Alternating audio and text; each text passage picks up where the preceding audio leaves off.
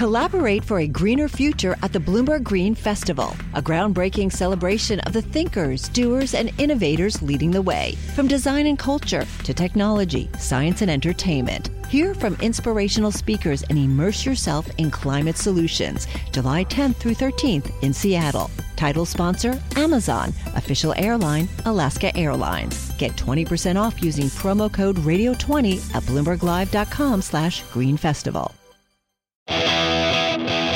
Live from our nation's capital, this is Bloomberg Sound On. Talking about a huge issue here is investment in marginalized communities. They want to deconstruct this package and cherry pick what they like and what they don't like.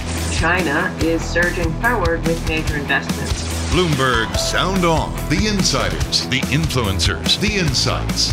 Biden has promised again and again that he will unite the country. Who do you think Biden has to watch in terms of moderate defectors? Infrastructure has always been bipartisan. Bloomberg Sound On Bloomberg Radio. It's Friday. It is 5 p.m. Congratulations, you have made it to the weekend. My name is Emily Wilkins, your host today.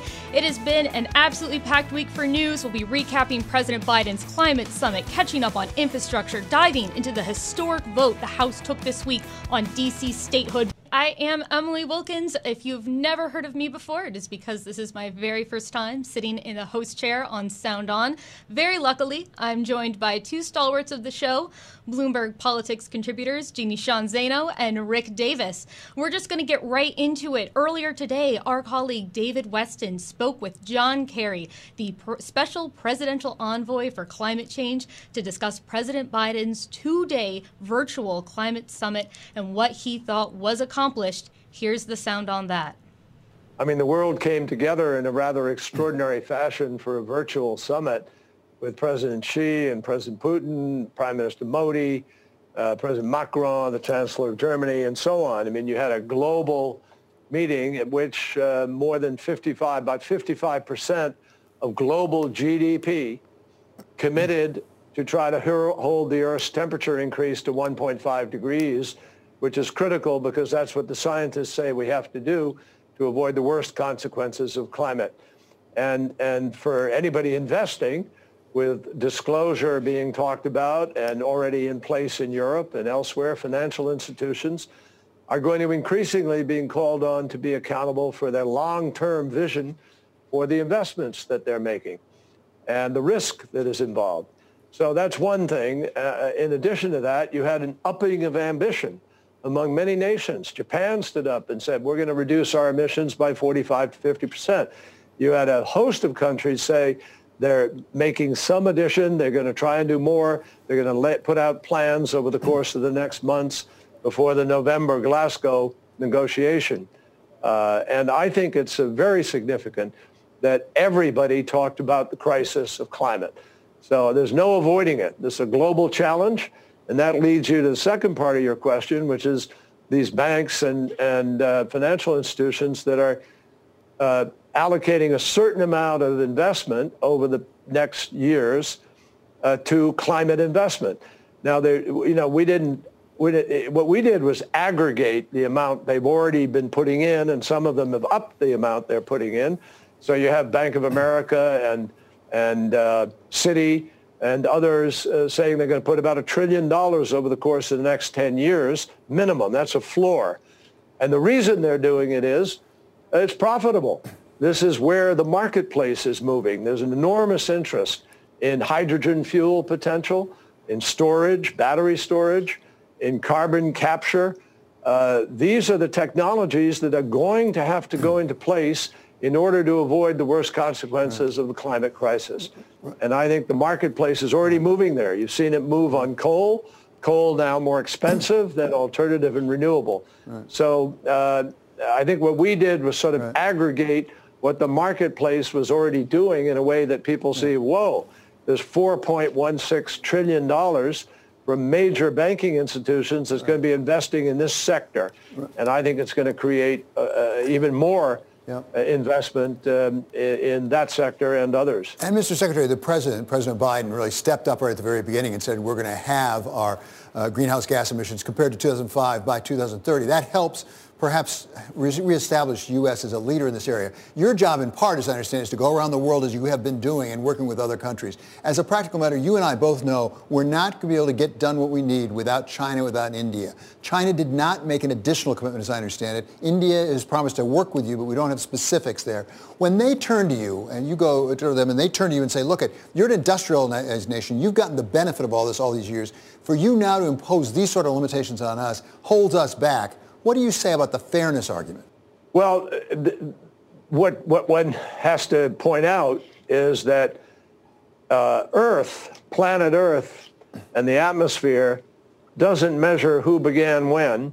It doesn't measure who particularly is doing it now. It measures the total amount of CO2. That's what the impact is from. And so China has as much interest in seeing us reduce these emissions and create an equilibrium as we do. China is 30% of the world's emissions. We're 15%. And if you add Europe, we've got more than 55% right there of all the world's emissions. 20 countries equal 81% of all the emissions. Those 20 countries are going to have to step up and cut those emissions at a rate commensurate with what the scientists are telling us we need to do. This is not politics. It's not ideology. It's 2 and 2 is 4. The scientists are telling us this is exactly what's happening and this is why it's happening. And if you don't reduce by more, you're going to be paying a hell of a lot more money to clean up afterwards. And witness, a few years ago, we had 3 major hurricanes, Irma, Maria, and Harvey, and they dropped, they wound up doing something like $260 billion or so of damage that we paid out just to clean up after the storms. So the economists will tell you we've reached a point in the climate crisis where it is now more expensive not to do something than it is to do the something. And so we need to be responsible. We need to get this done because most people will tell you it's existential. If you don't do that, there are going to be profound, dramatic impacts on our planet beyond what we've already seen in terms of fires, mudslides, floods, drought, melting of the ice caps, rising of the sea level. We're inviting disaster if we don't respond to this. And in the response, David, there's a remarkable amount of energy in economic terms. There's a huge, really exciting economic future on the other side of this transition, which means building out transmission lines, a grid, deploying renewable portfolios, chasing hydrogen fuel or battery storage or any of these other things. New products are going to come online, and some of them are going to make an enormous difference in our ability to be able to meet this goal. Mr. Secretary, you, of course, are a very accomplished diplomat over the years. You were the Secretary of State. I wonder how you prioritize the various issues. As you said, this is a cataclysmic situation if we don't address it. At the same time, if you look at a place like China, there are those that say, look, we need a lot of solar panels. Most of them are made out in Zhangjiang, which is made by Uyghurs, which raise human rights issues. Also, a lot of coal being used. How do you prioritize, though? Is there a trade-off between the two? Is it a zero-sum game? No, it is not. It is absolutely not. And that is one of the things President Biden took pains to try to point out today in the session of the summit, where we had Bill Gates and other entrepreneurs talking about the remarkable entrepreneurial activity that is being engaged in. We had folks who are CEOs of companies and folks who are involved in labor, all together supporting the notion that there are unbelievable number of jobs to be created in this transition. I mean, look at the transition right now to electric vehicles. The highest valued automobile company in the world, I think still, is Tesla. Makes one product, electric vehicles. It is the future. People are betting on that. They understand that. And I see all the other companies are beginning to chase it. Mercedes, Volkswagen, Ford, GM. GM has announced that by 2035, they're not going to make any other car other than an electric car. That is the future. And I think, the countries that get there first, you know how market share works. You grab that early market share, you've got something that could last you, if you're smart, for a long time. And I think the president wants to make sure that America is grabbing its share of the new technologies, of the innovation, and of this future. So much there. That was my colleague David Weston with John Kerry, the Special Presidential Envoy for Climate. Janine, Rick, I know we just heard a lot there from Secretary Kerry, but I wanted to focus on the amount of faith that he has really put in the marketplace and in the marketplace's role for bringing about change in the direction of acting on climate change. I mean, he told David today that it's become more expensive to not act on climate change and that corporations are going to be sort of leading in the private sector rather than governments. Is he right? I mean, is it going to be the private sector that's going to wind up really leading everyone into a future with more renewable energy? Well, Emily, let me jump in. And first of all, thank you for hosting today. This is great to have you on board. It's wonderful to have you as part of the Sound On team. And I would say, he laid out a very good carrot and stick approach to where they think private investment is going to be. He talked about the need for, disclosure by financial institutions on the risks inherent with climate. People are going to have to start talking about that in their annual reports and in their disclosures. But he also talked about $1 trillion of investment capital going into places like hydrogen and batteries. He took it a little further and got into Tesla. And I would actually add to him, not only is Elon Musk in building electric cars and batteries for houses even, but he's also got a major solar panel business and is really committed to this economy. And look how well he's done. So I think as a part of this overall ESG investment strategy, where E is environment, I think you see a lot of businesses now clamoring to find a way to get into this sector. And Jeannie, I know we've only got a couple seconds here. Well, actually, how about this? We're going to get back to you as soon as we get back from the break. I want to continue this conversation on climate, such a big thing this week. But coming up, we're going to continue looking into climate and talk about infrastructure as well as that ever crucial DC statehood vote. Stay with us.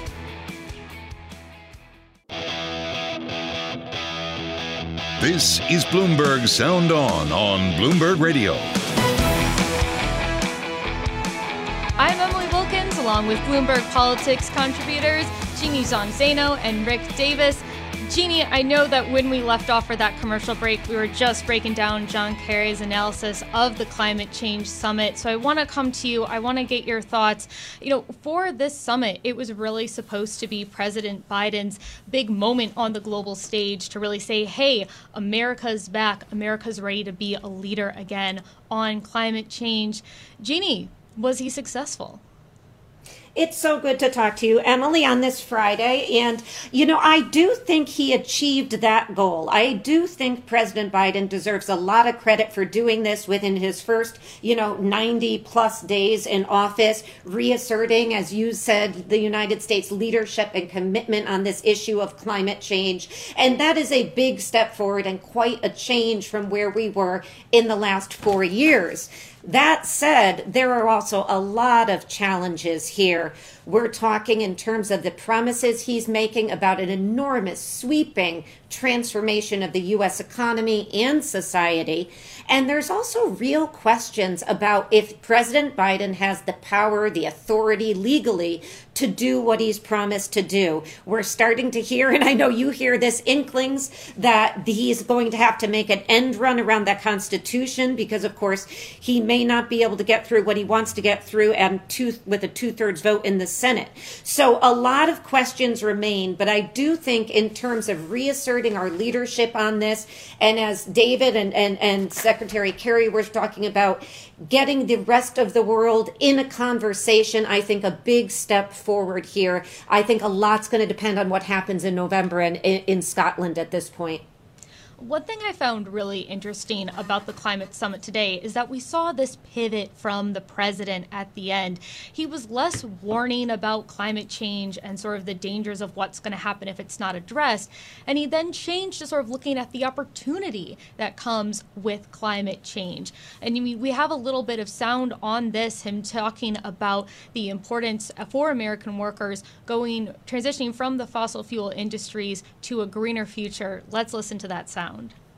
As we transition to a clean energy future, We must ensure that workers who have thrived in yesterday's and today's industries have as bright a tomorrow in the new industries. Rick, I'm wondering if you can weigh in a little bit on that. I mean, I feel like this is a message that we've been hearing for some time now, that the future and that jobs, it's going to be in these renewable energies. How much progress has the U.S. realistically made on this in the previous decade, and how much can we realistically expect going forward? Thanks, Emily. And I think you've hit it right on. I mean, how much of this is going to happen without a government mandate? And then how much is the government going to have to either force or cajole out of corporate America to get them on the right track? Certainly in the last 4 years during the Trump administration, we took a big step backwards. Any effort to try and spur renewable energy, a more efficient electrical grids, things like that were put on hold.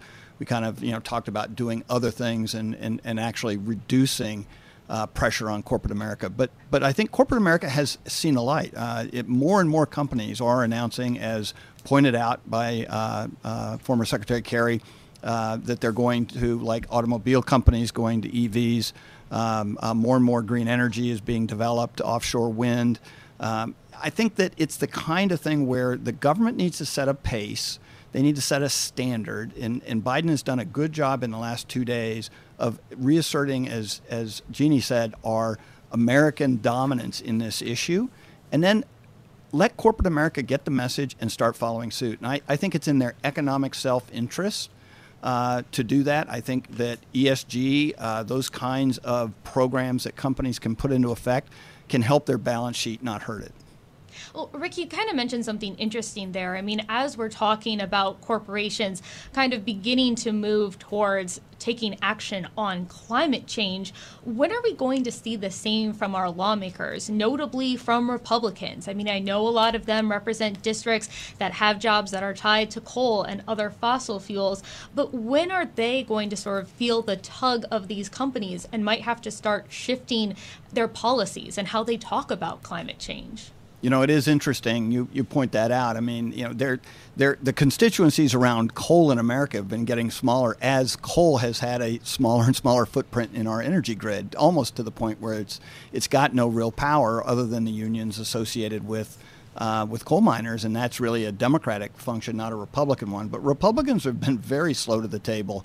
I can remember working with John McCain and Joe Lieberman on the very first cap and trade bill, and we had quite a bit of Republican support in those days. And since then, cap and trade has become a horrible term politically to use. And so what will it take Republicans to get going? I think it's going to be their constituents. More and more, the pressure's not going to come to Republican office holders by corporations. I think they are going to do whatever they think is in their self-interest. But as constituents see things happening in their own communities, they're going to say, hey, look, we've got to get something done about this. And they are informed by what leaders like Biden and Kerry are doing, because if you don't point out the problem to them, they're not going to understand that they need solutions supported by their Republican members of Congress. Absolutely. And I know we've seen a couple of Republicans, Lindsey Graham, going ahead and saying that climate change is human caused. Well, look, we still got more coming up. We still have that D.C. statehood vote that we are going to talk about. It's coming up next. Please stay with us. I'm Emily Wilkins. This is Bloomberg. The countdown has begun. From May 14th to 16th, 1,000 global leaders will gather in Doha for the Qatar Economic Forum powered by Bloomberg. Join heads of state, influential ministers, and leading CEOs to make new connections, gain unique insights, and uncover valuable opportunities in one of the world's most rapidly rising regions. Request your invite for this exclusive event at QatarEconomicForum.com. Broadcasting live from our nation's capital, Bloomberg 99.1. To New York, Bloomberg 1130. To San Francisco, Bloomberg 960. To the country, Sirius XM Channel 119. And around the globe, the Bloomberg Business app and BloombergRadio.com. This is Bloomberg Sound On. I'm Emily Wilkins. Coming up, we hear from D.C.'s non-voting but still standing representative, Eleanor Horton-Knowles, on a historic vote this week on D.C. statehood. I'm Emily Wilkins, along with Bloomberg Politics contributors Jeannie Sean Zaino and Rick Davis. Earlier today, our colleague David Weston spoke to Washington, D.C.'s delegate to the United States House of Representatives, Congresswoman Eleanor Holmes Norton, about legislation passed by the House this week that would make the District of Columbia the 51st state of the Union. David asked Congresswoman what's at stake for the residents of the district. We have the sound. I'm a third-generation Washingtonian, and nobody on the Holmes family has ever had equal rights.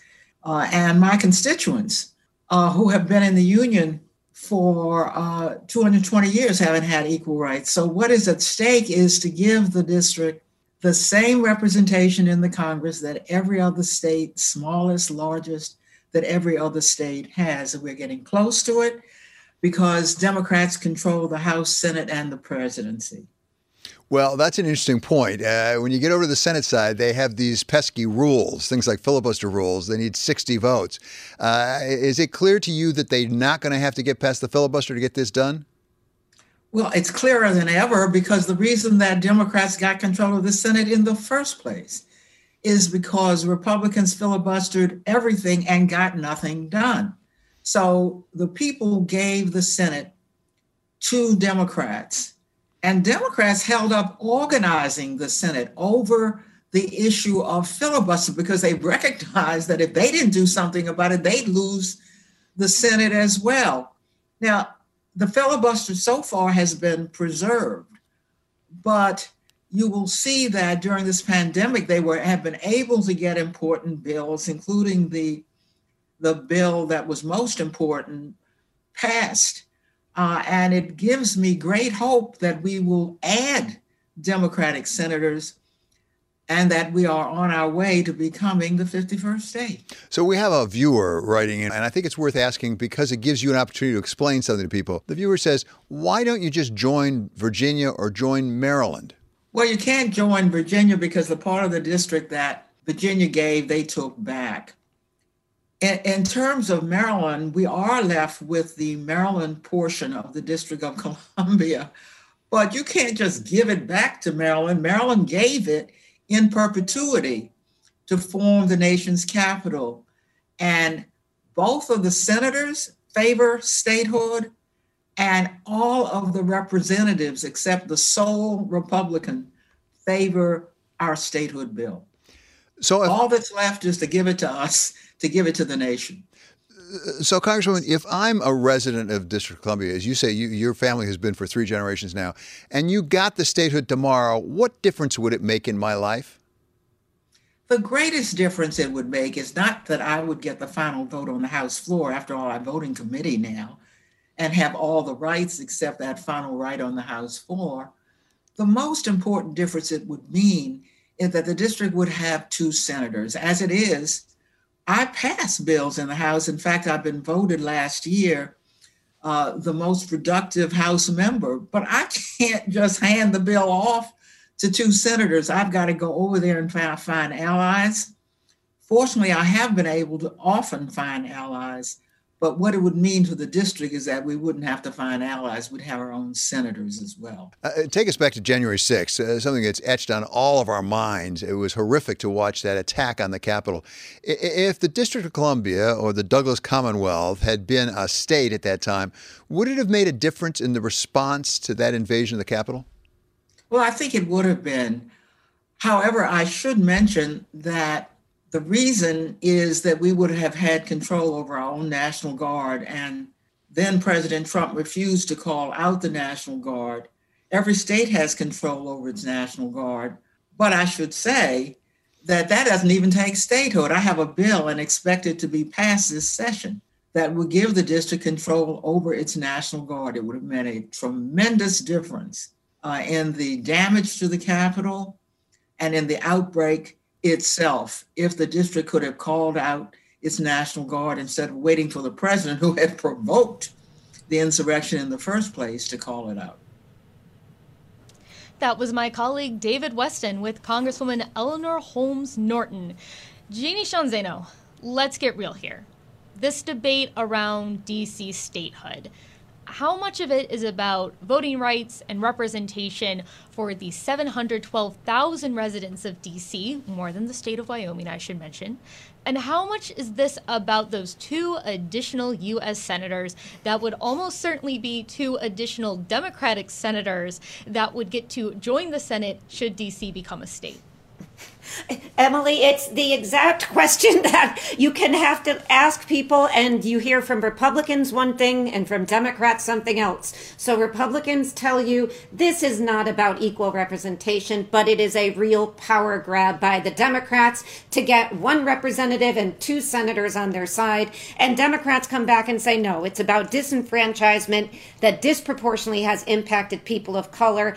And to top it off, what happened on January 6th, we heard David Weston ask the delegate Norton about that, and also the pandemic, where D.C. did not get the funding that it would have if it was a state. And so, you know, it depends on who you ask is the short answer to this question. And what some Republicans, like some of the more moderate Republicans, are saying, why not just give Norton voting rights? Why not just give her a voice instead of make this a state? In other words, they're trying to find a middle ground. But of course, that's something that Democrats do not favor. And let's not forget, Democrats passed this on a party line vote last year, did it once again this year, but it is essentially dead on arrival in the Senate because they need 10 Republicans to go along with it. There's no question that they don't have that support in the Senate. And there's even some Democrats who might not support it as well. Right. This is the first time that House members have passed the D.C. statehood bill. They have a Democrat-controlled Senate, but it doesn't matter. It's still not going anywhere at this point. Coming up, we're going to head to a commercial break, but we have to cover the biggest news in D.C. The infrastructure bill will cover Vice President Harris's visit to New Hampshire. That is up next.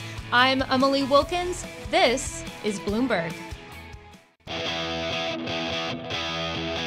This is Bloomberg Sound On Bloomberg Radio. I'm Emily Wilkins, along with Jeannie and Rick. We are back. We are going to travel all the way up to New Hampshire today, where Vice President Kamala Harris was this afternoon. She's talking to union workers about the president's infrastructure plan. VP Harris told the group of electrical workers that the White House is ready to make a major investment in unions like theirs to make sure that America stays on the cutting edge of technology, and that key word for every politician, that they continue to create jobs. Here's the sound on that. We're going to focus on putting the money in the jobs that are necessary to get the job done. We're going to put the money in the places like IBEW that are going to train the workforce. Rick, Janine, let's break this down. I know that unions were a big focus for President Biden when he was running for president. It was a group that he's really focused on. He has used the word union a lot in his big speeches. What's the role of unions going forward as this infrastructure plan comes together? Well, I think it depends upon which industry you're talking about. I mean, we all know that unions dominate construction trades like roads and bridges and tunnels and those things that are sort of what a lot of Republicans like to call hardcore infrastructure opportunities. But also IBEW and other unions also populate the ranks of technology industry, slightly less manpower-wise, but still important, but especially important in states like New Hampshire, where, frankly, it's a battleground state. So we do notice that a lot of the roadshow that Vice President Harris is going to are key places like North Carolina and New Hampshire. But they will, at least by the Biden administration standpoint, be the workforce that gets enhanced by their infrastructure bill. And so it seems like their support here is going to be pretty critical then going forward. And I know that for this too, President Biden is really hoping to appeal to those groups. Janine, do you think that Harris's visit today is really going to have a big impact? I mean, how many more of these visits might she and President Biden need to do to really make sure they are selling their plan to the American people? Is anybody else suspicious that she's in New Hampshire of all places? I think, I feel like 2024 is looming, Emily, very, very fast. I was going to bring that up. It wasn't a mistake that she's there. I'm surprised it wasn't Iowa. That's right. It'll be Iowa next, then she'll flip right back to New Hampshire. But, I think obviously the union's critical to the Biden administration. I think they got a big win with the coal miners union coming out, supporting the infrastructure bill. So, they're going to be pushing hard on this. But I don't think any of that changes what is the real question here, which is, are they going to go big and are they going to go on their own on reconciliation on this? And then they have to hold all these people together, including Manchin, all these Democrats, or are they going to compromise? Because this is going to take passage in the Senate. So while unions and other groups are critical in terms of, pushing and prompting for their representatives and senators to support or oppose the bill, the real question comes down to how they're going to try to get this done. Where do Joe Manchin, Kristen Sinema go? And is Biden willing to do this on reconciliation in a partisan manner? I think that's still the big looming question here. Jeannie, I love your point about Vice President Harris being in New Hampshire for potentially political purposes. The last time she was actually in New Hampshire was for the presidential debate. It's never too early. It's 2024 is already here. Just to remind everybody. But the point you make, I think, is really important, Jeannie, and that is that regardless of what the current bill looks like, it's going to go through a very tough spin cycle in the United States Senate, where members of Joe Biden's own party have already had significant questions, but there is a deal to be done. I mean, we know that there are bipartisan groups working together at a slimmed-down version of the over $2 trillion bill in order to find something that could get bipartisan support to be passed. That would be probably enough for President Biden to declare victory, sign that bill, and then move on to the budget that also is almost $2 trillion of lobbying on the Hill. So I think you're spot on. One of the questions that's going to be is what gets dropped out and what gets kept in. And I do think the pure infrastructure pieces are what seem to be gaining momentum in the Senate. Well, Rick, it seems like you and Senator Joe Manchin are on the same wavelengths today. The key moderate from West Virginia came out saying that Congress should focus on conventional infrastructure projects. Conventional is in quotation marks there. That's roadways, that's bridges, and that's sort of another sign that there might be some resistance within the Democratic caucus to Joe Biden's larger $2.25 trillion plan. I'm wondering, you guys, do you think that Joe Manchin sort of coming out today and saying that there needs to be focus on infrastructure, does this sort of make it more likely that we are going to see a bipartisan infrastructure bill between Democrats and Republicans? Well, he is go ahead, Jeannie. So, sorry, I was just going to say, he is, he's the equivalent of like the swing vote on the Supreme Court these days. He's the most powerful man. So to Rick's point, I do think when he comes out and says something like this, the president's really going to have to listen. Of course, this comes one day after Republicans under Shelley Moore Capito released this plan, around a little less than $1 billion, $680 or so billion, $700 billion. And people are scoffing at that as if it's nothing. That used to be a lot of money. But for me, what I think I'm really watching for next week is President Biden's State of the State, or, can't call it State of the Union, but State of the State on his, his 100-day speech, because he is supposed to lay out his America's Families Plan. And I can imagine, based on what you said, Emily, that Joe Manchin is going to like the amount of spending there, or what's defined as infrastructure there. Yeah, and remember, too, I mean, today was Climate Day at the White House. We had this great summit going on. Everybody's talking about how much they hate coal. Where's Joe Manchin from? A coal state. So he had to have something different to talk about, and infrastructure is probably right up his alley. And so I do think that there is a division of labor in the White House right now, where this week clearly has been, from Wednesday's speech by the president on U.S. activity related to climate and our reductions that he plans to do as president, and this global climate summit on Thursday and Friday. And that was all designed to correspond with Vice President Harris moving around the country, drumming up popular support for an infrastructure plan that, if they think they can get people involved in this bill thinking this will increase the opportunity for jobs, make their lives better in the communities they are in, they'll put the heat on some of these members too, and hopefully drive them toward the bargaining table. And so kudos to Joe Manchin for finding a graceful way to not have to talk about climate by actually leaning into one of the other top priorities of the Biden administration on infrastructure. Well, Jeannie, I want to flip this conversation around a little bit and ask you if you think that Senator Manchin's comments, his saying that we need to focus on traditional infrastructure, is this a death knell at all to the more social infrastructure plan that President Biden has coming out on child tax credits, education, potentially healthcare? I think it is a movement in that direction. And you know, the concept of death knell is going to be a big problem if it is for President Biden, because, of course, he's got progressives that he has to answer to. And, you know, I think what Joe Manchin is introducing into the discussion gets back to something that we've all been talking about. How do you define infrastructure? And to your point, Joe Manchin wants to define it in a much more conventional way, the way Republicans, Shelley Moore Capito and others, Mitt Romney, have in the past and continue to want to. And Joe Biden, working with the progressives, wants to next week in this speech introduce a whole new way of thinking about infrastructure. And I'm not sure where this ends up, but you know, to your point, if they can't get Manchin to come along, they can't even do this thing on reconciliation. So unless they get another Republican, of course, which seems far-fetched. So to me, it is a big challenge for the Biden administration if he puts his foot down on this. Absolutely, and I think we're all going to be watching very closely. Next week, April 28th, make sure that your calendars are marked.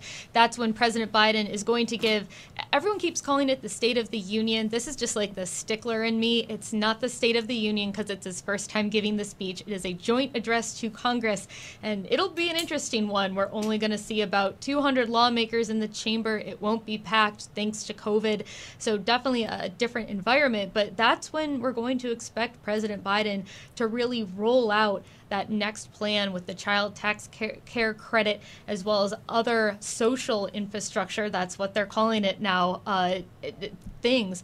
I mean, I also want to make sure that we are touching on, real quick, sort of the big news that just broke right as the show was starting, which is that CDC advisors are reaffirming the Johnson & Johnson vaccine after the pause. They're going to allow people to take it again. They're going to probably come out with a little bit of guidance on what people who take the shot needs to look for. And so I'm wondering, is this good news for a vaccine? Is this going to sort of help more Americans get that vaccine? Real quick, 30 seconds. Rick, do you want to take that? Emily, for sure. I think it's, you know, the J&J stumbling block has muddled the message a little bit about people who want to get a vaccine but aren't, you know, sure about the safety and effectiveness. CDC and the FDA coming out strongly today saying they reaffirm the safetiness of this vaccine is going to help the momentum of this administration convince people, almost a third in our country, who haven't gotten vaccinated yet. Well, Rick, thank you. Janine, thank you. That is it for today's show. Everyone, enjoy your Friday. Enjoy your weekend. Thank you for listening. We'll be back on Monday. I'm Emily Wilkins. This is Bloomberg. Collaborate for a greener future at the Bloomberg Green Festival, a groundbreaking celebration of the thinkers, doers, and innovators leading the way. From design and culture to technology, science, and entertainment. Hear from inspirational speakers and immerse yourself in climate solutions. July 10th through 13th in Seattle. Title sponsor, Amazon. Official airline, Alaska Airlines. Get 20% off using promo code radio20 at BloombergLive.com/Green Festival.